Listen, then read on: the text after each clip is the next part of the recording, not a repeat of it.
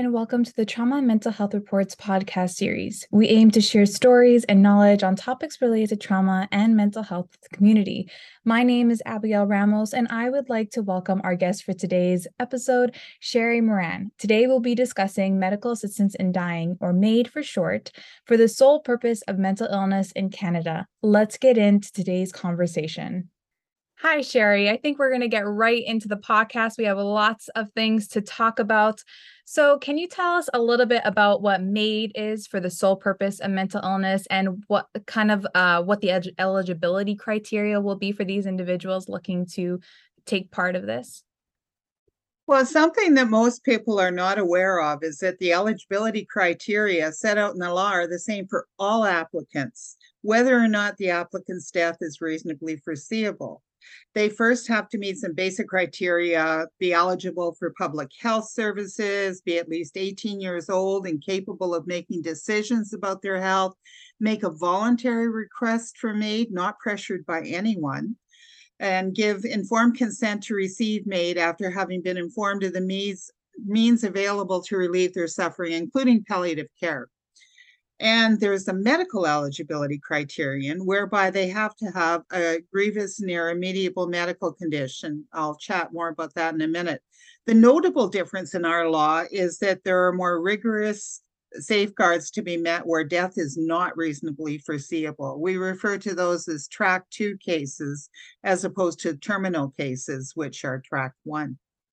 So for those whose sole underlying medical condition is a mental disorder, which is what we're looking at today, the law expressly excludes them from eligibility until March of next year. And at that time, they will be able to apply for MAiD and must meet the same eligibility criteria noted for all others, along with the more stringent safeguards for all other track 2 cases. So the mental illness as the sole underlying condition is considered track 2 because your natural death is not reasonably foreseeable. So I just wanted to highlight grievous and irremediable condition because that applies to the mental illness debate. It's a person who has a serious and incurable illness, disease, or disability, is in an advanced state of irreversible decline in capability, and that illness or decline causes them enduring physical or psychological suffering that's intolerable to them and that can't be relieved under conditions that they consider acceptable. So we're talking about people with a serious illness and a state of declining capability and intolerable suffering. So you have to keep that in mind for everybody applying for MAiD. And this will apply to those with mental illness beginning in March of 2024.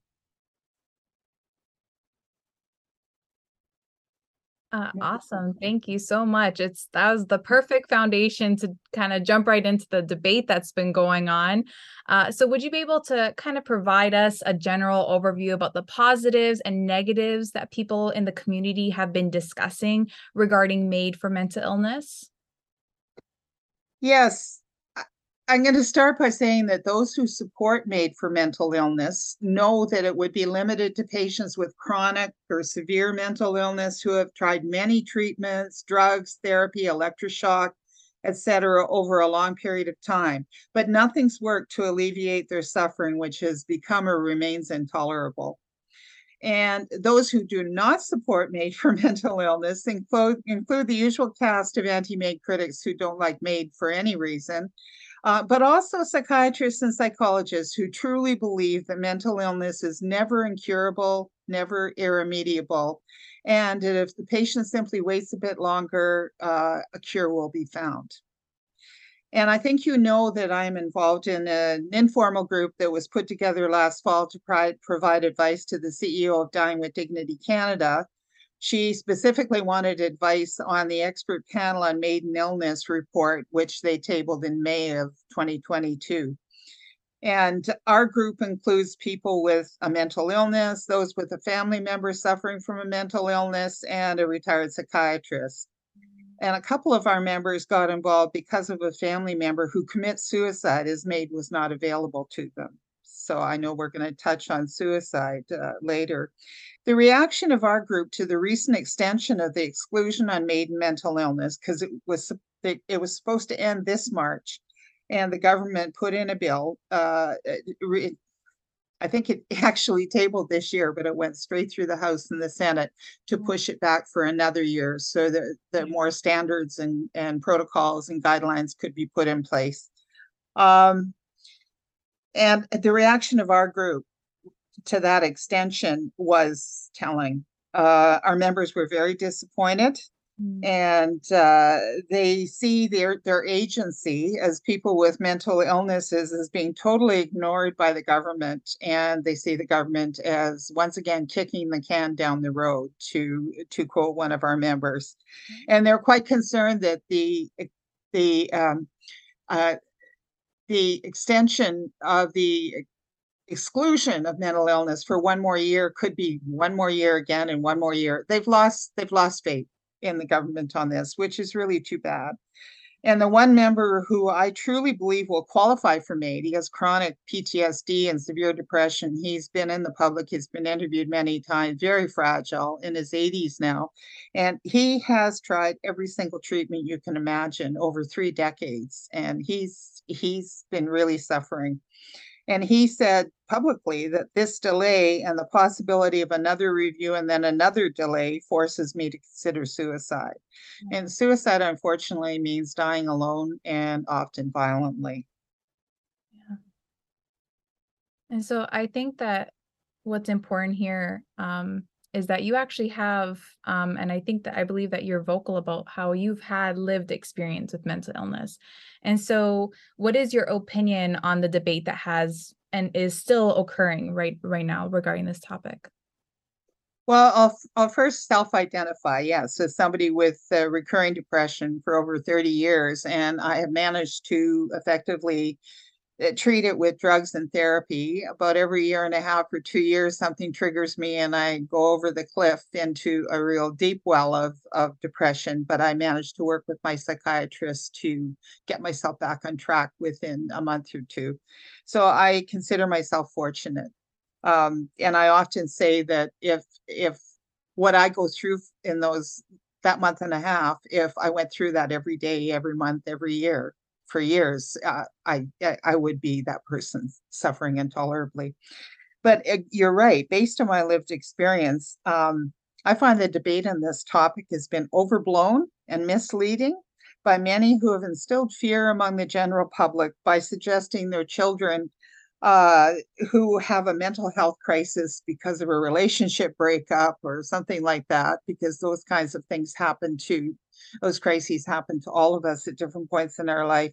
And the naysayers against maiden mental illness have basically suggested that those people suffering those crises would be able to apply for and receive MAiD. And this would never happen. There is no instant MAiD for those in crisis. Practitioners are already aware of the complexities involved in other Track 2 cases, and they know this is going to be the case even more so with mental illness. Many have recognized and said that they will often go over. There's a Track 2 safeguard requiring a 90-day waiting period from the beginning of the MAiD assessment to provision. And the practitioners are saying they'll be going over those for mental illness in some cases because there's so many questions to be answered to ensure that the person is eligible. So. Sure.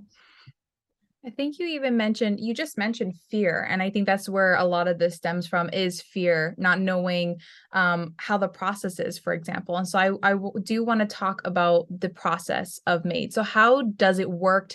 How strict will it be? I think that's another area of concern, is how strict it will be. So will it be more difficult to be accepted into MAiD? Will it be will it be more loose? So can you just talk about the process and its structure?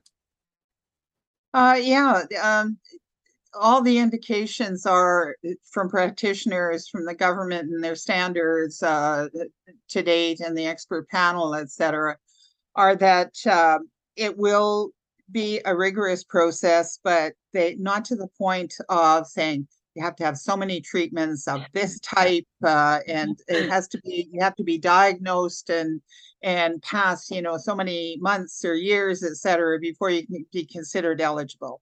They have to meet the eligibility criteria I mentioned earlier. And in interpreting and applying that, practitioners will really be looking at cases on an individual basis, because you can use this in almost any context, but somebody's intolerable suffering, everybody's will differ. Of course. Some people can deal with, and they're incredibly resilient, regardless of physical or psychological or existential pain.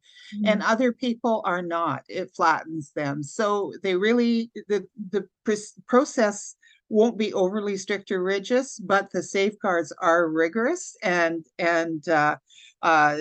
they have to do it over a period of time. But they will do it looking at each individual. Of course. And I so hope that's somewhat helpful.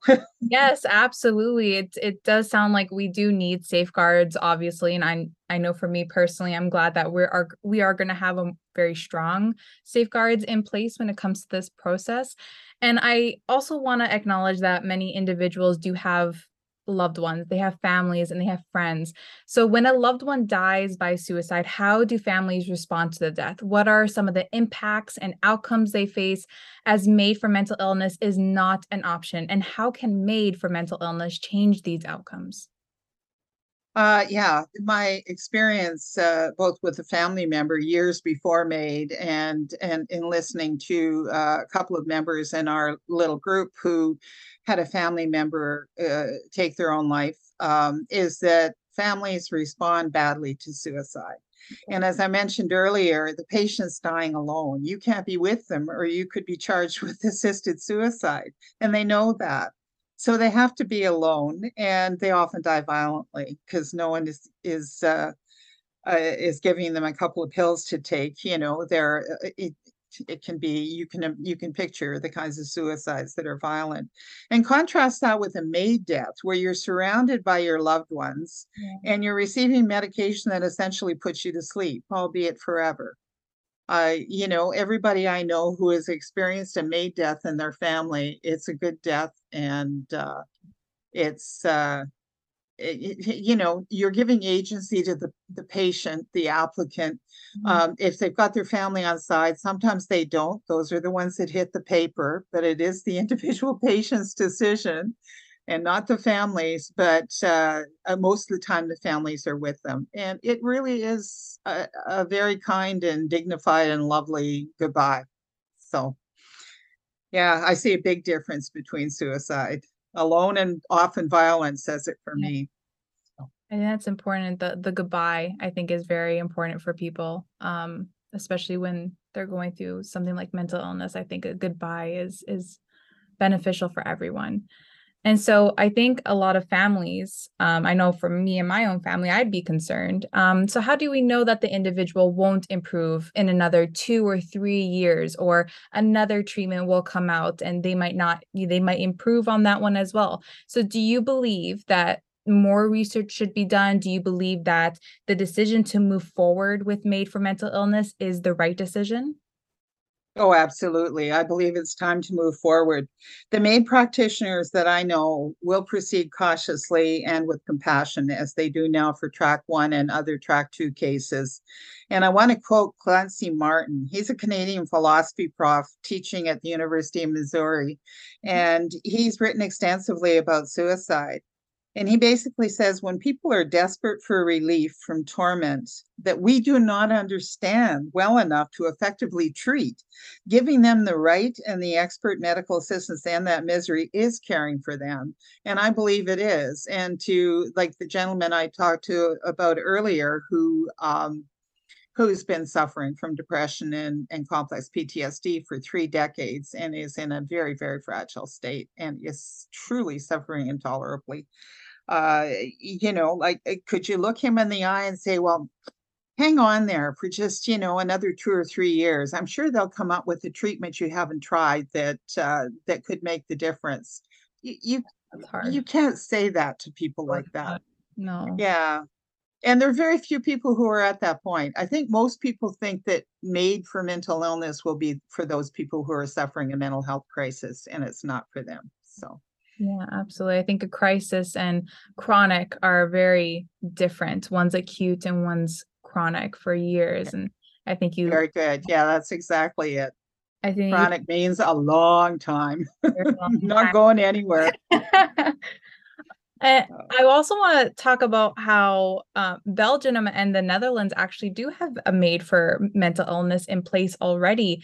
And so I would like to ask you, are there differences between Canada and the Netherlands and Belgium when it comes to the criteria for MAiD for mental illness? Do you think Canada's criteria might be lacking in some areas or might be better than other areas when it comes to these other countries? Just comparing and contrasting. Well, they've been at it for over 20 years. I think 2002, both of them had put legislation allowing assisted suicide. Their eligibility criteria are similar to ours, but they kind of conflate our eligibility criteria and our safeguards to a certain degree. And I think that the clarity or the distinction in our law, and this is just my opinion, makes me argue that our law is more stringent. Because we have so many very clear safeguards that MAiD assessors and providers have to follow Mhm. once they've decided somebody is eligible. So I like ours better. They're clear, they're more detailed in our law. And I think you may be aware, and in any case, it should be noted that the percentage of assisted deaths for, they call it for psychiatric um, illness or psychiatric reasons in Belgium and the Netherlands is very low. The one stat I have here is 1.3% of all assisted deaths in the Netherlands in 2020 were for psychiatric reasons. Wow. 1.3% is very, very low. And I understand the statistics are similar in Belgium. Wow, that's very small.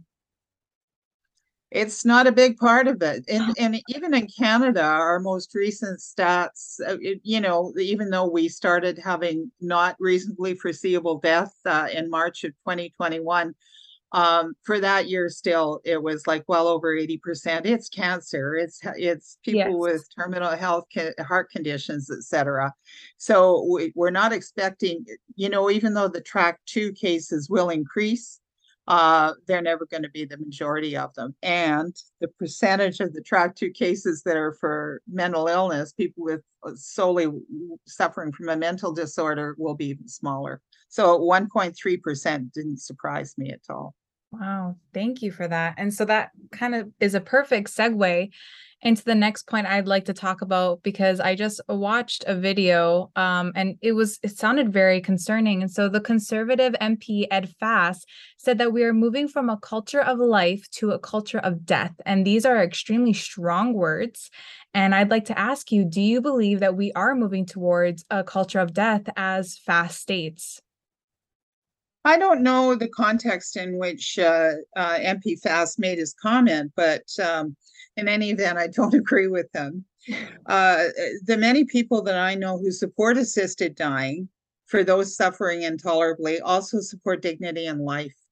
In other words, we want governments to provide more social, financial, and psychosocial supports for all Canadians, and we do not see them as an either or matter. And poverty is not an eligibility criteria Mhm. uh, for MAiD, but the person who is also impoverished and maybe is in a physical situation, or next year in a mental health situation where they otherwise meet the eligibility criteria. And it's unfortunate that their situations are worsened by a lack of support from government. So yeah, we all want to see that happen. But we should continue to expand MAiD in alignment with the courts, Supreme Courts and the Quebec Superior Court's clear interpretation of our rights to the same under our charter, while at the same time doing more to provide support for Canadians with disabilities and access to care for Canadians with a mental illness. I mean, people should have the same access that I have with my depression. I want that for people. I agree. But again, it isn't an either or. And the Special Joint Committee actually said that this is the committee that did a parliamentary review of MAiD and tabled their report in February. So it's a group of senators and MPs, and they actually stated that people with structural vulnerabilities should not be excluded from MAiD on that basis. Specifically, a lack of social supports is a consideration for MAiD assessors under the safeguards, but it does not ultimately determine eligibility for and access to MAiD. Indeed, this would be adding another inequity to an existing one.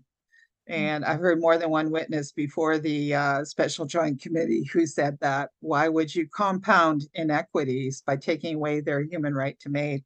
Mm-hmm. And I just wanted to end by saying MAiD practitioners were already following the standards recently published by Health Canada for MAiD, in that they assure that MAiD is consistent with the applicant's values and goals. They ask them, when they're assessing them, about their values and beliefs. They ask them why they want MAiD. And often this conversation and reflection lead the applicant to try another treatment or seek support that will alleviate their suffering, and so they don't exercise their right to MAiD in the end. Yeah. So I think that's important to keep in mind when you look at comments like that from Mr. Fast. Absolutely. And just as a final question for you, and I think obviously this is very important to talk about, which is mental illness in general. Mental illness and suicide rates continue to climb annually, although we did see a decrease during the pandemic. Do you think that this MAiD for mental illness will help individuals with the increases? So do you believe that it'll actually lead to decreases in suicide rates? Or is the leader of the Conservative Party accurate when he stated that people have lost hope and that we need to focus our efforts and our energy in restoring the hope in people's lives instead of MAiD? I don't know the context of Monsieur Poliev's comment, but I do agree. We do need to, I said it earlier, we do need to do more to support Canadians who do not have access to healthcare. That includes access to mental health care and access to MAiD, which is a healthcare procedure or treatment. I do not think that MAiD for those with mental illness will have a notable impact on suicide rates, because I understand that suicide, and I'm not an expert in this field, suicides are often crisis or addiction driven. Mm-hmm. So if we have that 1.3% of all MAiD deaths in Canada attributed to those with a mental illness as their sole underlying condition, I really don't think that's going to be a negligible impact on the suicide rates, which I think are about 4,500 a year in Canada. Yeah, so if I recall correctly. It's definitely the acute crisis is where we need to restore people's hope and provide those supports and resources to individuals, whereas MAiD is something separate and the two don't really go together because, as you've mentioned previously, MAiD is for chronic mental illness, and the support systems that we should be providing to, as you said, all Canadians should be those acute and even chronic, and we need to provide more resources. And just to end off, do you have anything you would like to add that we haven't mentioned yet, a parting message to our listeners? I do, but I want to continue on the previous question simply by saying that I look forward to all parties in the next federal election, looking particularly at the social, financial, and psychosocial Yes. supports we need and putting money where their mouth is, and making sure that Canadians with disabilities in particular, or those suffering from mental health, particularly youth suffering from mental health, who probably would not qualify for MAiD because they haven't suffered for enough years. It hasn't been chronic enough. They would age out before that, but you just want them to have the help they need. Yeah. And my final message, I thought about this. could have come up with many different things because I have been informed about what's going on with MAiD for many years, including what clinicians are doing as a member of the Canadian Association of MAiD Assessors and Providers, which really reassures me that things are unfolding as they should. And I am very respectful of people's fears. But I thought I would close with another quote from Clancy Martin, the philosophy professor who he was just published in the New York Times, his guest opinion last week, and he's got a view no one else has. So you'll have that link to share with people.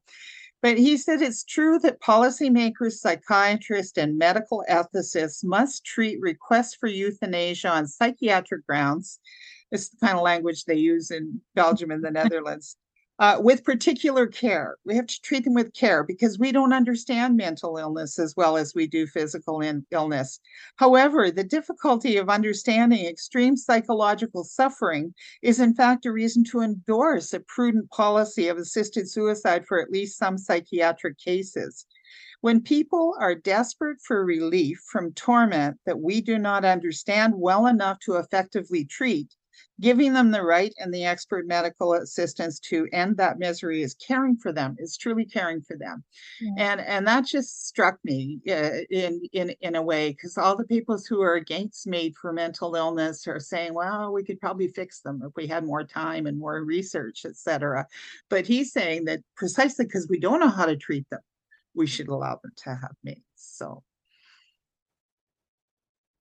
thank you so much for speaking to us regarding this topic. I think for me personally, and I believe a lot of our readers, our listeners will feel the same way as I do, that it was very eye-opening. I gained a lot out of listening and a lot of knowledge about this topic that I didn't have before, and I want to thank you. And thank you, Abigail. You've reached the end of this episode with the Trauma and Mental Health Report podcast. Thanks for joining us. Connect with us at trauma.blog.yorku.ca. You can also find us on Facebook, Twitter, Instagram, or LinkedIn. Don't forget to subscribe to our podcast and our newsletter to see our latest content. See you in the next episode.